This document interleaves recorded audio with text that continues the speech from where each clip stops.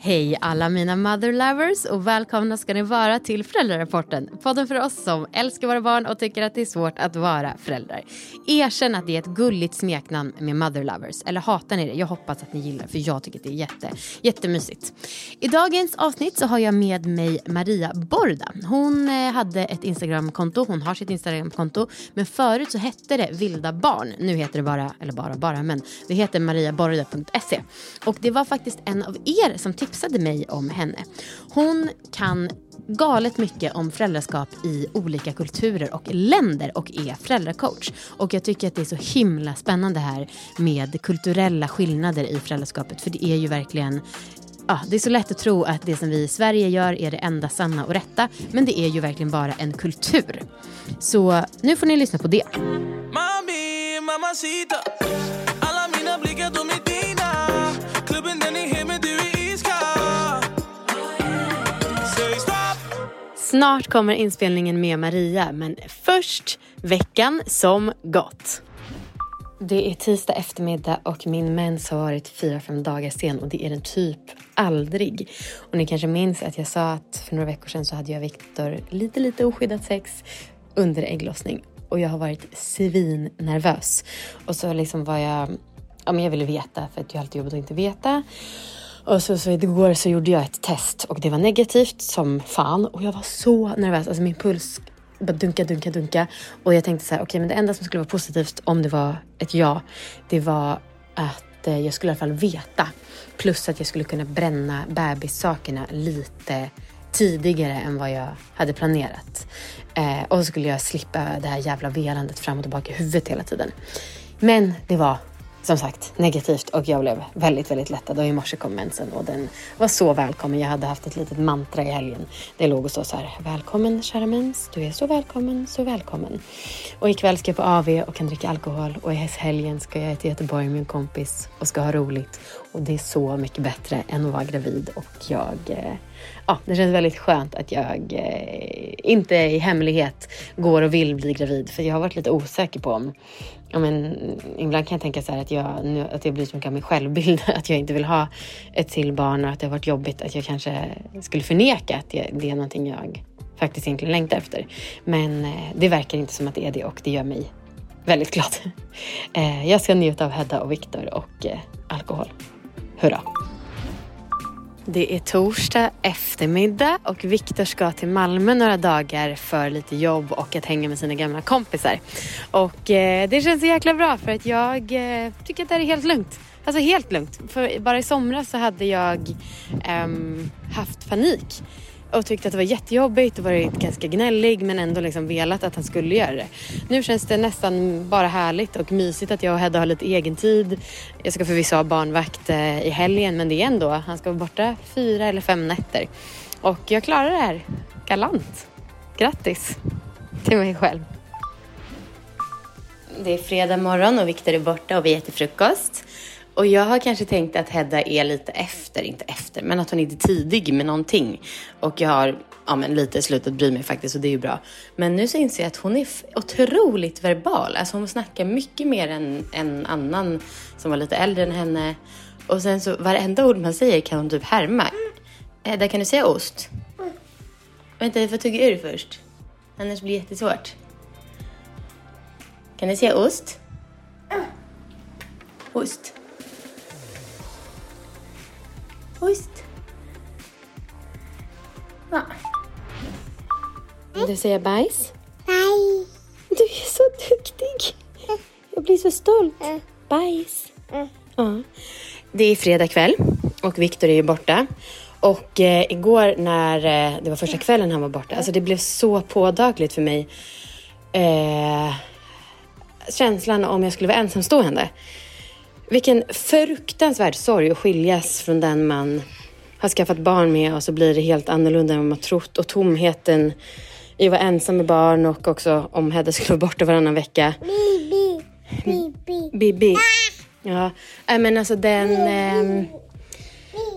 jag har ju dels uttryckt förut att jag har mer förståelse för att folk stannar kvar med mindre bra partners för att det är jävligt jobbigt att ta hand om barn själv. Men också jag har verkligen förståelse för de som väljer att stanna kvar tillsammans för tomheten och mörkret. Tanken på att jag skulle Att Victor till exempel skulle dumpa mig eller att jag skulle inte vara ihop med honom. Det känns så himla oändligt mörkt. Det är söndag kväll och jag är hemkommen från vårt dygn i Göteborg. Jag ska lägga hetta och jag tror att jag är så kär i henne så jag liksom inte vet hur jag ska ta vägen. Att ha en 1-åring är det bästa jag någonsin har haft. Det är så rolig och gullig. Hon härmar varenda ord. Hon lägger Björn sover. Jag frågar om jag får en puss och hon ger mig en puss. Hon tycker att det är kul när man busar och tar hennes napp. Och hon bara ler. Det är så himla sjukt att för ett år sedan så det var ju då min pappa och syster var här nyss på middag. Och typ för ett år sedan så var jag på dem hos middag. Eller hos dem på middag. Och det var då jag typ gick ut och kastade ved. För att jag var så frustrerad. Jag bara skrek. Och nu är hon så himla lätt barn. Och så jävla rolig. Min livsviktigaste person. Jag är så kär henne. Det är så knäppigt. Jag var så knäpp. Jag lägger pilon i min navel och lägger det i gosar. Ja, mamma har en navel.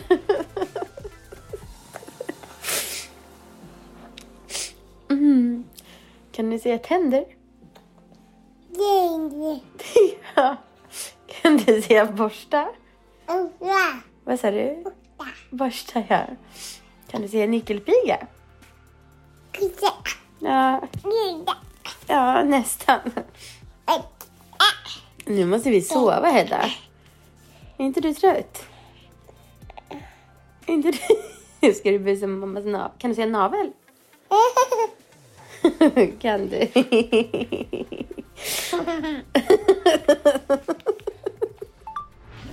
Tack för idag alla mother lovers. Vi hörs nästa vecka. Mami, mamacita. Alla mina blickar de är dina. Klubben den är hem men du är iskall. Säg stopp. Välkommen Maria. Tack så jättemycket Amanda. Varsågod. Hur kom du in på att skriva om föräldraskap i olika kulturer? Ja, men det var ju så att jag bodde i Nordnorge när jag fick mitt första barn, eller mitt enda barn. Och där så hade de ju andra sätt att göra saker och ting på. Jag kommer ihåg att jag fick till exempel höra på BVC där att det var väldigt viktigt att min 8 månaders bebis åt 2 mackor med leverpastej till frukost. Till frukost. Och såklart att han drack då fiskleverolja. Och jag tänkte så här, wow, shit, 2 mackor med leverpastej, det är nog svårt att få i honom. Han ammade fortfarande väldigt mycket och åt liksom pytteportioner. Och så tänkte jag, men så gör man väl inte i Sverige? Och så gick jag in liksom på olika föräldraforum i Sverige och frågade så här, är det superviktigt att barnet äter 2 mackor med leverpastej? Och de bara, va? Nej, alltså det hade folk aldrig hört talas om.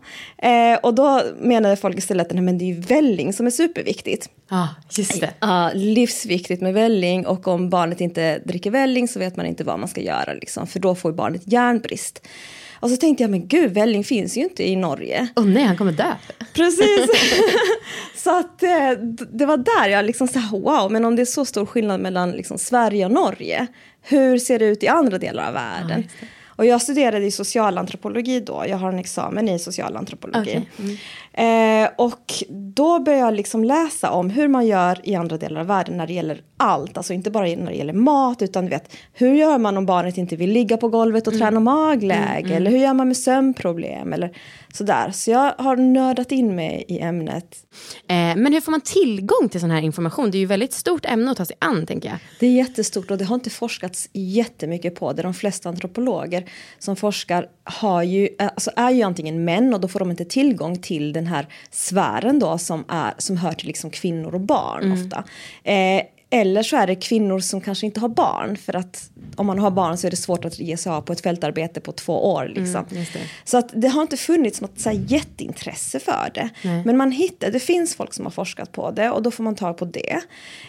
Till exempel har man då studerat jägar-samlarsamhällen, hur de uppfostrar sina barn. Och man tänker sig att det kanske är en slags inblick i hur människor som levde som jägare-samlare på andra platser gjorde förr. Men också att jag har hittat väldigt mycket i böcker som handlar om helt andra saker. Det kan vara en bok som handlar om konst från Navajo-folket. Så står det där, liksom en kvinna som bar sitt barn så. Bara 3 meningar. Och så börjar jag googla på det liksom. Okay. Och så att det liksom, jag hittar lite här och var och så. Jäklar, vilket arbete. Det är väldigt mycket. Och det här med att du bodde i Nordnorge. Hur kommer det sig? Hur kommer det sig? Jo, men jag har nog alltid sedan jag var liten haft en dragning norrut. Och sen så flyttade jag till Norge för att min pappa bodde där. Och så var jag på biblioteket där och så hittade jag en bok om Nordnorge där. Och med väldigt, väldigt fina bilder. Det såg inte jättevackert ut på de här bilderna. Men det var ändå någonting som drog mig liksom till dem. Och jag tänkte att jag måste åka dit. Och så träffade jag av en tillfällighet också en samisk kille där. Som just kom från Nordnorge. Okay. Där, när jag var där liksom i Trondheim. Och så flyttade vi norrut. Så flyttade jag dit till en liten by som hade 300 invånare. Wow. Alla var renskötare. Och bodde där och sen så flyttade jag till en lite större stad då, eller by som har 1500 invånare som är den samiska huvudstaden Kautokeino. Okay. Där liksom allting händer, det är som ett centrum för allting och där finns fester och konserter och universitet och allting liksom. Trots att de är så få människor? Ja, precis. Det kommer ju folk dit från hela liksom sameland, från Sápmi. Okay. Men alltså din personliga bakgrund är också väldigt multikulturell. Du sa att du var född i Argentina, din familj är från Bolivia och så har du bott i Norge och Nordnorge som är liksom också liksom inom landet. Jag kan tänka mig en annan kultur. Verkligen. Och så är du också i Sverige. Ja, precis. Vi sitter upp i Malmö. Ja, jag har ju lyssnat på några poddar som du har varit med i. Du måste berätta det här om inställningen till farligheter och mer specifikt knivar som din samiska man hade. Precis. Jag gifte mig med en samisk man där. Nu är vi skilda ska jag säga. Men när vi fick barn då så då hade jag ju redan bott där länge. Jag hade sett barn handskas med stora knivar där ute till fjälls och sett det. Men kanske inte tänkt att jag skulle göra så. Nej. Men hur små barn? Alltså små barn från, 3 år kanske. Och så kom jag ihåg då en gång så var det väl min son. Hur gammal kan han ha varit? Nu kommer jag inte ihåg. Kommer du ihåg vad som stod? Nej. 2 år eller någonting. Stod han där och skar frukt liksom. Med en liten kökskniv. Och så bara slant han med kniven och så råkade han nästan sticka sig i ansiktet. Alltså i typ nära ögat liksom. Och jag bara så skakade. Du vet hur det känns när man bara skakar hela kroppen. Och så sa jag det till min exman då. Alltså herregud, vet du vad som höll på att hända? Och han blev också lite så här skakig. Och så sa han så här, gud, det är verkligen dags att vi köper honom en egen kniv. så att han lär sig att använda den. Och samma dag gick vi faktiskt ut och köpte en liten samekniv. Och när jag berättar den historien så det är en sån historia som gått runt liksom, som jättemånga minns och som jättemånga har hört och så. För det handlar ju om att samerna har en väldigt stark tilltro till barns självbevarelsedrift och också att de tänker att det är väldigt viktigt att barn lär sig att använda kniven som ett verktyg. Det är ett livsviktigt verktyg i deras miljö. Alltså jag tycker att det låter så fruktansvärt logiskt och skönt, men, och det här vill jag prata mycket med dig om, skulle jag välja att göra så i en svensk kontext hade ju folk tyckt att jag var galen. Och det kanske inte ens hade gått eftersom att Hedda inte bara uppfostras som mig utan av samhället i stort. Jo, men det hade folk tyckt, absolut. Men det fyller ju inte någon funktion för dig kanske att ge ditt barn en stor samekniv här, eller hur? Nej, men vi använder ändå kockknivar. Ja, nej, men du kan ju ge barnet en liten fruktkniv till exempel. Och jag vet inte, hur gammal är hon? 1+. Ja, okej. Men när hon är lite större. Och låta henne hjälpa till och kanske skära en banan med en vanlig kniv först. Med en kniv som inte är skarp alls, liksom. En matkniv. Sen en liten fruktkniv, skära gurka i små bitar. Så du kan ju börja så. Du behöver inte kasta en stor jaktkniv. Det är min dåliga tålamod som spelar in även här. Direkt ska man kunna det mesta. Men det är ju också så att vi har ingen nytta av att liksom ta en annan kulturs föräldraskap och applicera det i vårt samhälle. Vi kommer ändå inte få samma resultat. Nej, det vet jag att du har sagt också. Men det är väldigt lockande att plocka russinen ur kakan och välja det som tilltalar en. Men det kan man göra, men man kan anpassa det. Ja. På vilket sätt har du gjort det med ditt egna föräldraskap? Ja, alltså... Ja, det har ju varit dels det då att jag har litat väldigt mycket på hans självbevarelsedrift. Att jag har låtit honom testa sig fram. Men såklart anpassat. Vi har ju också bott i städer.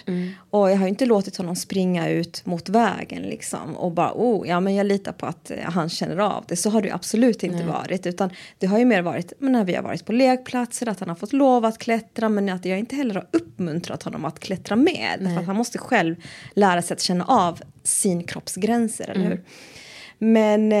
Men så det har varit det. Och sen så har det varit det här med att han har ju varit väldigt känslig för separation. Det har inte gått att lägga honom i en säng och sen säga godnatt, hej då, nu går jag ut. Utan han har verkligen velat vara nära. Och då har jag låtit honom vara det. Och till en början har jag kanske liksom haft dåligt samvete. Så här, ja men gud, är det verkligen så här han kommer göra? Tänk om han kommer att vara så här klängig resten av livet. Men självklart är det inte så. Och där har jag fått stöd i liksom, hur man gör i andra kulturer. Att ja, men där samsover ju. Det finns ju kulturer där barn samsover länge. Och sen så är det inget problem med att de sover själv. Liksom. Men det där undrar jag, för det är lite åldersskillnad mellan oss. Du är 46 och jag är 33. För att jag vet att du har sagt i många poddar att du så här, blev kollad snett på när du valde att bära ditt barn och ha nära. Nu, jag upplever verkligen att det är det som uppmuntras återigen. Och fri amning och hud mot hud. Alltså jättemycket. Så det lär väl också gå i tidscykler, tänker jag. Men du som har så mycket koll på olika länder och kulturer. Vad skulle du säga är ett lyckat föräldraskap? Dels enligt dig. Och sen så världen över. Man kanske inte ens tänker i termer av lyckat föräldraskap på andra platser. Nej. Det känns också som en väldigt svensk grej. Men ändå, om vi försöker lite. Jag tänker inte på det i termer av lyckat alls. Jag tror inte att det finns i min begreppsvärld ens en gång.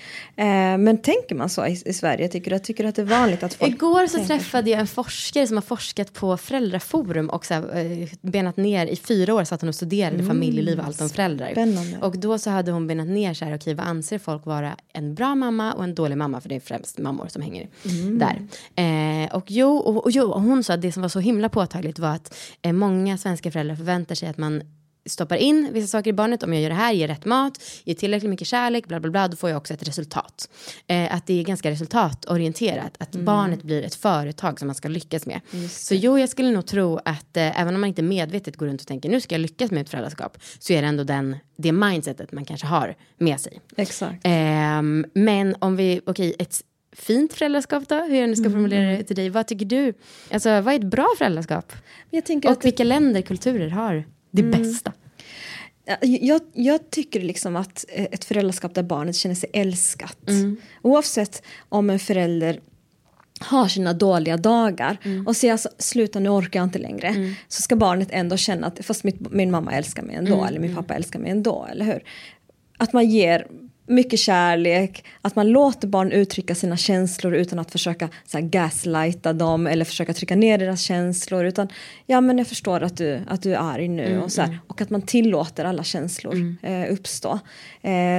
Och också att man vågar visa att man inte är en perfekt förälder. För barn har liksom ingen nytta av att ha perfekta föräldrar. Utan de måste också, för att det är väldigt stressande för ett barn att känna att wow, mamma eller pappa gör allting rätt.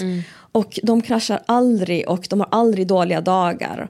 Så här, det är inte en behaglig känsla för ett barn att känna att det har det att leva upp till, eller hur? Utan man måste våga visa sig mänsklig. Och också för att lära ett barn hur man reparerar när man har gjort fel. Att man vågar säga, förlåt, jag gjorde fel. Eller att man liksom vågar säga så här, jag orkar inte just nu, jag är trött. Att man visar att man inte är en robot som alltid mår bra, alltid klarar allting, eller hur? För att det är väldigt stressande för barn att försöka leva upp till det där. Okay. Och hur baserar du det på att det är stressande för barnen? För det känns som att många så här, i min bekantskapskrets och det där jag håller till har liksom alla vittnat om att man vid 20 års ålder insåg att mamma och pappa kan inte allt. Men hur menar du att det skulle vara stressande för... Det finns forskning som har studerat det. Winnicott heter en psykolog som har studerat det. Och det är det här begreppet good enough parenting som vi bland annat har skrivit om i boken, som handlar just om att det är bättre att vara good enough än att vara en perfekt förälder. Okay. För att om man är good enough så visar man för barn, eller så barnet får liksom chans att öva sig på att uppleva känslor av frustration till exempel. När föräldern inte riktigt klarar av att göra allting perfekt och inte förstår barnet direkt liksom. Så får barnet känna känslor av frustration lite grann. Och då får det öva sig på att hantera de här känslorna tillsammans med föräldern. Medan som en förälder alltid gör allting perfekt, så får barnet inte liksom någon möjlighet att känna på de här känslorna. Så det är liksom lite livsförberedande, att det blir bättre förberedelse för livet. Exakt. Du tycker att det är ett så kallat lyckat föräldraskap med citationstecken om barnet känner sig älskat. Har du märkt att det finns någon gemensam nämnare världen över vad man anser? För min fördom är att jag läste, det finns en hemsida som heter parentscience.com och där läste jag om så kallade tiger moms, och där var det så här, men någon kinesisk mamma vittnade om att vi tycker att det är bättre att fokusera så att de lär sig plugga och studera och uppnå resultat, sociala koder och sånt, det kan de lära sig senare, men vi måste lägga den grunden först. Men vad upplever du skulle vara en gemensam nämnare över? Det finns ingen gemensam nämnare över hela världen, och det är det som är så spännande. För det är många som frågar mig det. Men finns det någonting som vi har gemensamt? Nej, det finns faktiskt inte det. Utan man tänker kring precis allting, skulle jag säga. Och det är allt ifrån amning till sömn till det som du pratar om, liksom vad vi önskar för våra barn. Det finns kulturer där barn växer upp med flera mammor, där barn ammas av flera mammor. Det finns kulturer där pappor ger bröstet. Alltså det är så stor variation. Och det är så mycket åsikter också. Alltså, för jag kan inte, det vet jag att du sa någon annanstans att det var någon som bara, men vi svenskar tror att vi är så himla bra, och du bara, jag tror att alla tycker att de gör det absolut bästa. Så att, för jag vet att Sabia och hennes syster pratade väl om att amma varandras barn, och liksom många bara, gud vad sjukt, det var äckligt, men då så skulle väl de som faktiskt ammar varandras barn tycka att vi som är så himla strikta och privata med att bara ett bröst till ett barn, att vi är de som är väldigt, väldigt konstiga. Precis, och vi har ju rätt att tycka att det andra gör är knäppt. Liksom. Ja, det får man verkligen. Så är det. Det är ju helt naturligt att tycka så, wow, men hur kan de göra så? Men det är ju också intressant att höra om. Ja, verkligen. Och jag tänker att det kan vara så himla skönt kanske om man kan komma ihåg det här i en vardag, och det är jättesvårt att komma ihåg att det är så olika, men att det blir lättare för en själv att liksom slappna av och pusta ut och bara okej, men barn växer upp överallt, och det precis, och det jag gör är rätt någonstans liksom, precis, det är nästan en bedrift att misslyckas på alla punkter. Du sa någon annanstans att Grönland tycker du är väldigt fint när det gäller föräldraskap. Berätta om det. Ja, alltså när vi pratar om Grönland så måste vi också tänka på att Grönland har blivit väldigt koloniserat och att föräldraskapet har påverkats väldigt mycket där. Okay. Men det traditionella föräldraskapet har varit väldigt kärleksfullt. Man har visat barn väldigt mycket kärlek. Jag vet inte hur jag ska beskriva det, men det har varit så mycket nära och så. Hur vet du det här?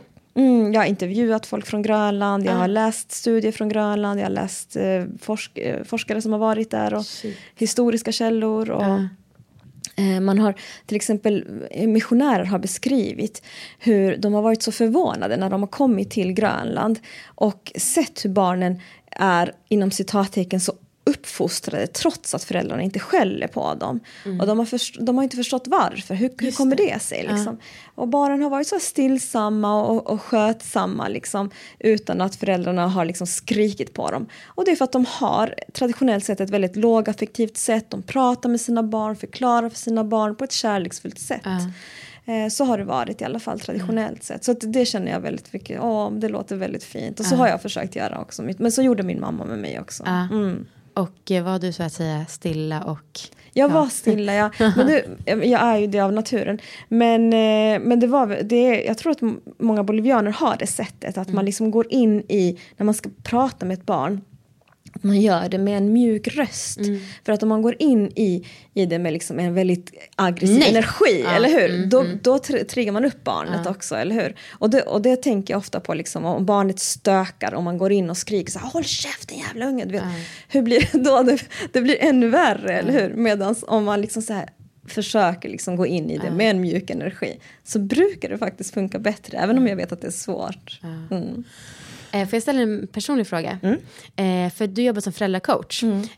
Vill du ha fler barn? Eller? Nej, jag är 46 år nu. Så jo, jag vet. Men när det begav sig? Så jag var faktiskt så traumatiserad. Ja, det var det. Jag tyckte att det var så jobbigt att ha barn. Hela den första tiden tyckte jag var så otroligt jobbig. Vad räknar du som första tiden? Alltså, ja, framförallt det första året. Det var allra jobbigast. Men jag tror kanske upp till 2 år tyckte jag att det var riktigt, riktigt jobbigt. Jag var såklart jättelycklig också, men det var jobbigt. Och jag vet att alla sa så här, ja, men det där går över, sen kommer du vilja ha barn igen och så här, snart ligger du där liksom och föder en unge till. Jag bara, nej, alltså jag kommer inte göra det, och jag gjorde inte. Sen var jag gravid en gång, jag förlorade barnet, men men jag känner också att det var inte heller ett önskat barn då när jag blev gravid, och det var väl en väldigt hemsk känsla. Det var liksom det sorgligaste. Men nej, jag har inte velat ha fler barn. Men det tycker jag var intressant svar. Eller liksom, hur kommer det sig att du ändå vill jobba som föräldracoach? Ja, alltså jag har ju drivit det här kontot så länge och fått så många frågor från föräldrar. Och tänkt, hur kan jag stötta föräldrar? För det känns som att väldigt många föräldrar upplever en stor ängslighet, eller hur? Så här att, är jag världens sämsta förälder? Hur kan jag göra det här? Och jag har fått det här rådet och det går mot mitt hjärta och sådär. Så att det kändes som någonting fint, liksom. Att kunna prata med föräldrar och stötta dem i det. Vad gör man som föräldracoach då? Men som föräldracoach så ger man inga råd, utan man hjälper föräldrar att hitta sina egna svar. För att jag tror att föräldrar egentligen vet vad de själva vill och vad deras barn känner. Och då hjälper vi dem att komma fram till det. Men du, lite för några avslutande frågor. Vad tycker du är bäst och sämst med det svenska föräldraskapet? Och jag vet att jag ställer mycket frågor så här, bäst, sämst. Nej, alltså men det är så. okej. Men ändå, om du bara... Alltså jag tycker faktiskt att svenska föräldrar är oerhört bra. Oerhört bra. Ja, det tycker jag. För att alltså vi har ändå ett ganska tillåtande sätt här i Sverige, eller hur? Vi är inte så här hysteriskt rädda för att barnet ska få i sig lite jord eller så här. Och tänk, våra lekplatser är ganska avancerade. I England så tycker man att såna här typer av lekplatser är läskiga som vi kan ha i Sverige. Intressant. Så vi är ganska tillåtande i Sverige. Och jag tror att svenska föräldrar är ganska medvetna. Vi vill inte ha ett så här väldigt auktoritärt föräldraskap. Vi slår vanligtvis inte våra barn. Förhoppningsvis inte. Det är förbjudet sedan länge i Sverige. Medan i andra kulturer så är ju aga liksom väldigt, väldigt vanligt. Eller hur? Så att jag tror ändå att svenska föräldrar är väldigt schyssta och så på alla sätt och vis. Men jag tycker att många svenska föräldrar är väldigt ängsliga. Och har en väldigt, väldigt stark myndighetstro. Vilket jag brukar säga är ganska bra. Och ganska naturligt. För att vi har inte haft någon sån här väldigt korrupta, liksom, eller korrupta alls kanske, myndigheter. Men samtidigt så tycker jag att det saknas en tilltro till sina egna förmågor. Just det, att man hela tiden vill ha någon annans input. Precis. Jag tycker att man ska våga lita mer på sig själv och lyssna mer på sitt barn och sig själv. Mer än liksom vad andra tycker. Det är inte lätt. Och du då, som är föräldracoach och liksom verkligen pratar så varmt om barnen och var snäll mot barnen och att de ska känna sig älskade. När är du en förälder som du inte vill vara? Ja, när jag... Så nu är min son väldigt, väldigt lugn också. Men när han var yngre då så kunde jag ju såklart bli arg, få utbrott och så. Och det är jag inte glad över, liksom, att jag vet att jag har liksom varit alldeles för ilsken ibland. Då har jag bett om ursäkt och så. Och försökt reparera det på något sätt. Så det är väl där när jag liksom har brustit. Men annars så tycker jag kanske att det är när jag sitter för mycket vid mobilen, vilket jag gör väldigt mycket eftersom jag har ett Instagramkonto. Så det där är liksom när jag läser att folk skriver om liksom att så här, föräldrar släpper mobilen, då känner jag så här att folk talar till mig för att jag är den där föräldern som sitter väldigt mycket vid mobilen. Och det kan jag känna att det gör lite ont i mig att läsa om det, eller hur? Som jag kan tänka mig att andra föräldrar känner när de läser någonting som jag skriver, men som jag kanske inte har menat liksom och skamma någon för. Men absolut, där kan jag känna mig skammad. Men jag vet också att jag borde släppa den. Jag är lite för mobilberoende. Hur mycket skärmtid snittar du? Det vet jag inte. Jag har inte kollat. Jag har så ångest för att kolla, så jag kollar. Har du kollat? Ja, men jag får sån daglig notis. Jag tror att jag har runt 3,5 timme kanske. Okay. Vilket jag tycker är lite för mycket, men ändå försvarbart eftersom att man gör ju så jäkla mycket mejlar. Och liksom, precis. Men säger din son till det, liksom, tycker han också det? Eller är det bara att du... Alltså nu sitter han ju väldigt mycket på sitt rum och gör sina egna grejer, för han är 13 liksom, så han bryr sig inte så mycket. Men någon gång har han faktiskt sagt så, mamma, jag vill att vi gör någonting nu. Så här, att vi spelar spel eller någonting, och då har vi gjort det. Så. Men det är också det att jag har ju mycket av mitt jobb på Instagram. Ja, jag vet. Det är super svårt. Och så fastnar man i annat och så bla bla bla. Är det någonting annat som du vill säga? Eller så här, jag sa att Grönland, det var något land du tyckte var väldigt fint och bra. Finns det något land som du tycker gör dåligt? Nej, jag vet inte. Det finns ju länder där man har väldigt mycket aga. Liksom där aga är en del. Och det kan jag ju säga liksom att bland annat många länder i Sydamerika. Fast vi har också ett väldigt, väldigt varmt föräldraskap. Så jag kan inte säga liksom så. Men det gör ont i mig när jag läser liksom. Och man agar ju också folk mycket i Medelhavet.